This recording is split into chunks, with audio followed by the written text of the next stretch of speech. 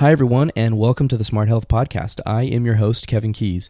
As most of the country is starting to pick itself up from the impact of COVID-19, and we hope our communities will continue to take action to control the curve, we thought about what does the future look like for healthcare? And one topic that kind of piqued our interest was virtual visits. Virtual visits have almost overnight become a new way to receive medical care for non-emergent medical needs, but are they the new norm? Are they something that both the general public and the medical community are ready to adopt long term? And these questions we hope to answer today as we explore the impact and benefits of virtual visits with our very special guest, Dr. Angela Nunnery. Dr. Nunnery received her medical degree from the University of Texas Southwestern Medical School in Dallas, Texas, and completed her residency in family medicine at Baylor College of Medicine in Houston, Texas. Upon completion of her residency, Dr. Nunnery served as Associate Professor of Community Medicine at Baylor College of Medicine and then entered into private practice. She currently is in practice in Kingwood, Texas with Baylor St. Luke's Medical Group and a member of the faculty of Baylor College of Medicine. Her passion is the care of patients with hypertension, diabetes, and hyperlipidemia. She is passionate about proper diet and exercise and believes that they are the cornerstone to good health. Dr. Nunnery is a diplomat of the American Board of Family Medicine and is also on clinical faculty at the University of Texas Medical Branch Department of Family Medicine. She currently holds the office of Chair of Education of the Family Medicine section of the National Medical Association. She is a member of the Houston Medical Forum and a member and past president of the Mary Susan Moore Medical Society. In addition, Dr. Nunnery has a special interest in the practice of telemedicine. In fact, we specifically sought out her expertise for this episode because she has been instrumental in the implementation of virtual visits across Baylor St. Luke's Medical Group and an important resource for her fellow physicians. Dr. Nunnery, welcome to the podcast, and thank you so much for being here today. Thank you so much, Kevin. I'm so excited to be here with you today. Yeah, and that's quite an intro. All of that stuff is amazing. So tip of the hat to you for all of those accolades. Thank you so much. I'm very excited. I've had a fun medical journey, and I'm so excited about the future. Yeah. So, I know that you kind of listen to some of the episodes, so you probably know that I like to start off the episode with a little bit of a lighter note, kind of like an icebreaker. But I thought I'd stay a little bit on topic with the virtual visits. So, my first question for you is, have you seen the guy who has been photobombing his wife's virtual work meetings with like funny costumes like Batman and other funny things? Have you seen that guy yet? I have not seen him. Oh my goodness. Tell me about him. So he sits in the back. It looks like they're in the kitchen and he sits in the very back. He kind of has like a Batman suit on and he just sits completely still while his wife is trying to do a serious work meeting, and every single time he has a different costume, like Spider-Man, Batman, or whatever these different ones are. But so my real question for you is, with all of the virtual visits you've done, what is the funniest or strangest thing, family friendly of course, that of something you've seen in the background during a virtual visit? Oh, that's hilarious. So I think the funniest thing was when I first started, I had the sweetest lady who decided that she was going to do her virtual visit in her bedroom, in her bed, with her Lucy Ricardo bouffant cap on. I was cracking up. She had no intentions of moving, and she had the most beautiful bedroom. She had the fluffy backboard, headboard. It was amazing, but she was absolutely hilarious. And she said, "This is my Lucy Ricardo cap." Yeah. That's what it was. So that was the funniest. That was absolutely hilarious. Yeah, I'm sure with the virtual visits you get to see, the inside of a lot of people's beautiful homes and stuff. But I always figured there's got to be, sometimes there's these little stories. You're like, man, the cat just walked across that person's head and they didn't even say anything about it. So, no, I appreciate that. But, well, let's dive in, shall we? So, in your opinion, do you believe that virtual visits are here to stay? Absolutely, yes. As you know, virtual visits have been around for a number of years, and I've been practicing telemedicine for a number of years. And I think, of course, as you know, what's brought it to the forefront is that we're here protecting our patients and keeping ourselves and our staff safe in the midst of COVID-19. And this pandemic has really escalated our need as physicians to treat our patients virtually. Yeah, and I'm glad to hear that, you kind of think that they're here to stay, because I'm sure there's a benefit for a lot of people with them. And if you've been practicing telemedicine for a while, I mean, you've probably seen the benefit before all of this. So, what about in-person visits, though? Do you think that virtual visits will kind of completely replace those? The answer is no. Virtual visits and in-person visits, I think they really complement each other. For example, I enjoy meeting my patients for the first time as a virtual visit. I find that it's very personable. I know that I can see my patient as a new patient face to face, and I can concentrate completely on their past medical history, on their medication regimen, especially patients who have complex medical histories. It gives me an opportune time to meet the patient face to face in their own space. Yeah, I agree. I think that they do complement each other really well. I work with clients as well. And for myself, sitting down with a client and learning about them and their goals and what they're trying to achieve, that has to be done, I think, face to face. It's just a way to build trust and build a rapport. And I think that is critical, especially if moving forward it becomes a virtual visit. They know that I've got their back. So yeah, I think you're totally right. They totally complement each other 100%. So can you give some of the pros of virtual visits? Well, I think for me as a physician, I think the number one pro of a virtual visit is that I'm available to my patients. For me, in order to give quality care to my patients, and I'm board certified in family medicine, I enjoy the entire family, and I like being very flexible and helping my patients get through their care gaps. And I may have a patient who has elevated blood pressure, and I need to see them, but they're working and all they have is their lunchtime, and they don't have time to drive all the way here to see me. So I can meet my patient exactly where they are in their office or in their home, and cut down some of that time. So for me, I really, really like the fact that I'm available for my patient at wherever they're at, wherever they are. Yeah. But again, kind of going back to my, work with clients, is convenience is critical. It's huge. If you're trying to get some type of behavior change, convenience, right? So Yes. The convenience of virtual visits, yeah, it can be instrumental in the care that you can provide people. And maybe, hey, I don't really want to make the drive to 30 minutes to go down and see the doctor, but I will make the phone call, and that could be a big difference to going to see the doctor in general, right? So, yeah, I think you're right. Yeah. What about the cons, though? I mean, conversely, I'm sure that there are some cons that are there as well. I think, and of course, I'm a fluffy family physician. I think that the biggest con is that, and you've seen this, you've experienced a lot of the differences in the pandemic, is the personal touch. I can't hug you, and I can't shake your hand. And for some people, that is a level of separation. So that, to me, that's the biggest con. Yeah, kind of feeling a little bit disconnected because it's not, like you said, it's not, in person, or maybe, like you said, even the personal touch, right? Mm-hmm. So, well, touching a little bit on the specifics of virtual visits, I mean, is there anybody that should consider them over an in-person visit when both are definitely a viable option?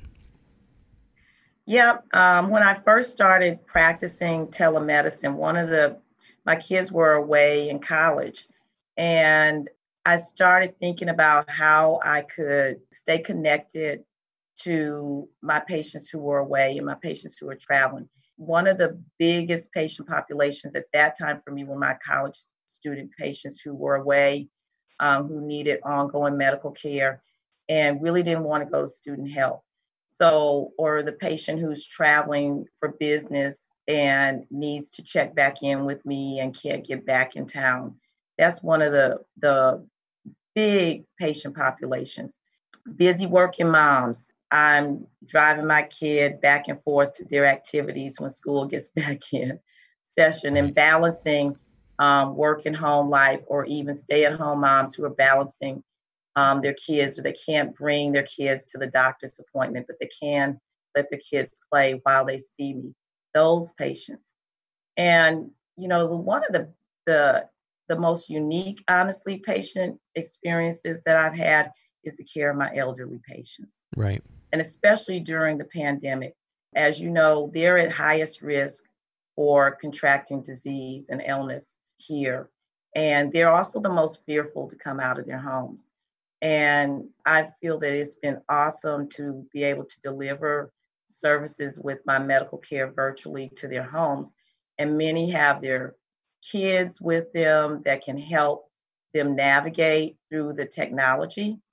And I think the biggest unique thing in seeing them in their homes and is their happiness that they didn't have to leave, Right. calming their fears of that.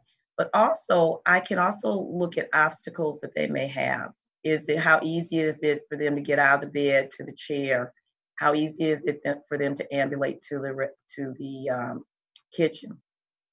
So it's really been a very actually very unique experience and very gratifying. Yeah, some of that stuff you wouldn't see if they just came into the office, right? So Exactly. That's cool. What kind of conditions or services do you feel is ideal for virtual visits? Well, there are a lot of them, and some common things are treatment of allergies, treatment of rashes. You can see a rash on a camera. For me in family medicine, the management of diabetes, hypertension, elevated cholesterol. For our surgical colleagues, a lot of the preoperative visits can be managed virtually. Consultations for wellness services like smoking cessation, something that you just mentioned, exercise prescriptions, weight management, Sure. diet and exercise. Those are huge. I guess one of the biggest conditions, the most popular things that are the most common things that I take care of virtually is really the treatment of anxiety and depression. That's very, very common. Yeah. And I think that that's because the topic is so sensitive. Mental health issues are so personal. And just making the appointment for that, just checking in at a front desk, just sharing that with my medical assistant before I see the patient, that takes a lot to talk about. And I find that by meeting a patient where they are in their home, in a safe environment, that they're able to share more and we're able to communicate at a different level. Yeah. I'm fortunate enough to have a good friend of mine who does that. He's a psychologist or a counselor, or I can't remember his exact title, but that's exactly what he does. And I'm in being his friend and kind of learning some of what he does. It's become something that I am somewhat passionate about as well. I do believe that mental health in this country needs a little bit more attention, and his story, the stuff that he talks about how people are more open to sharing that is awesome. Whenever it's maybe telephonic, right? They can pick up their phone, convenience again, right? They can pick up their phone, call someone, and be in the safety of their own home and really open up about the things they need help with. So totally, that's a great population that you're kind of speaking about there. So what are some conditions or services that require, though, maybe like an in-person visit? So that's pretty easy. Kevin, if I have to use a stethoscope to examine you, listen to your heart or lungs, then I need to see you here in the office. Or if I need to examine you with my hands, I need to feel the bump. I need to touch you to see what's going on with you. Then I really, really need you to come into the office. A lot of things like pain. It's very hard to evaluate pain in two dimensions. And if you have abdominal pain, severe back pain, or fever, or for example, if you feel numb on one side or you feel numbness and tingling in your hands or feet, that's something that we really need to see live and in person. And our team is here, and they are our appointment team. They understand that, and they know what conditions require our face-to-face in-office live treatment. Of course, if you have an emergency, such as chest pain or shortness of breath, anything that you're going to dial 911 for, you need to continue to dial 911. Right. Right. I'm asking all this, and my dad just stepped off a curb the other day, and he ended up getting a avulsion fracture of his fifth metatarsal.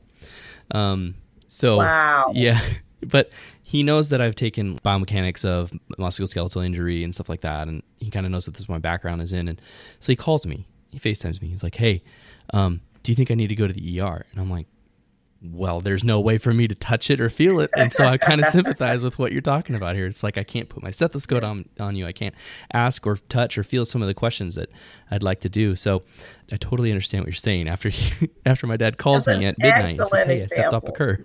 That's an excellent example. Yeah. Yeah. So I kind of want to touch a little bit on COVID-19. Do you anticipate another spike in the COVID-19 cases? Well, there are a lot of scenarios out there that are predicting a spike. And, the answer is we don't know 100%, but we do know that we need to be prepared. The question is, will that happen? When will that happen? If it'll happen, and will it happen in the fall or winter because of the cold weather? And what are we about to see? So I don't know about you, Kevin, but I was a scout, and I was taught as a kid to be prepared, and we've got to be prepared. As you know, it's pretty fair to say that we were hit suddenly when we were told the county was going to shut down, and many of us were caught off guard, and we were suddenly told we had to be in self-isolation. And then there was panic, and our patients were the most panicked. Our offices were inundated with phone calls on patients who were very fearful to leave their homes, but still needed their medical conditions taken care of. So we've got to be ready for that. Well, how can patients prepare for a potential spike in cases? What are some things that patients can do? I mean, on our end, the hospitals, we've tried to think of some things here in the future, but what can a patient do? Well, one of the biggest things is that we are looking at our lessons learned from the last couple of months, and we're welcoming patients into our offices right now. Our offices are very safe. Our staff is following state and national guidelines for safety in our clinics. We're practicing, of course, social distancing in our clinics. We're spacing out appointments so that our waiting rooms aren't full. Of course, we have standards for cleaning the exam rooms, just like the hospital. And our patients are being encouraged to come into the office now. Many patients may have canceled appointments with the fear and not call their physician back to reschedule. And some necessary exams may be missing, including laboratory exams, radiographic exams like mammography, or their yearly physical exam. So it's really, really important that right now patients reach out to their physicians in all specialties to be seen now. Yeah. And what we're like to do in follow-up is we're giving patients their follow-up visits when they come in, both virtually and live for the fall, so that we can be prepared. And we're trying to get exams done that we think need to be done right now. It's really important, Kevin. One of the things you just mentioned, your dad stepping off the curb. There are more medical conditions out there than just COVID-19. Right. And it's really important that as a patient, that the patient doesn't let fear overcome them. We're here. We're still your doctor that's been your doctor all this time. We value you putting your trust in us, and we want to keep ourselves safe, and we want to keep you safe, and we want to keep our staff safe. So we're not going to sacrifice you guys or your health. And we want to be able to continue to take care of you. Yeah. And I reiterated that to him. I said, I don't think you need to go to the ER, but make an appointment, go in, see the physician. They're gonna vet you through a phone call. They might even do a virtual visit. They might do something to kind of see what's going on, but really at the end of the day, it's safe. You should go, listen to all the things they're going to tell you. If it's social distancing, wear a mask, whatever. Don't touch your face, right? Don't touch your face. Don't touch your face. Yeah, wash your hands, like Dr. Sims. But definitely, that was something that I reiterated to him, because it is safe. It's good to be able to go have access to the things if we need to do in person still. Okay, so is it likely that COVID-19 cases will increase in the kind of colder fall, winter months? You kind of mentioned that, and I guess really my own personal curiosity is why or why not?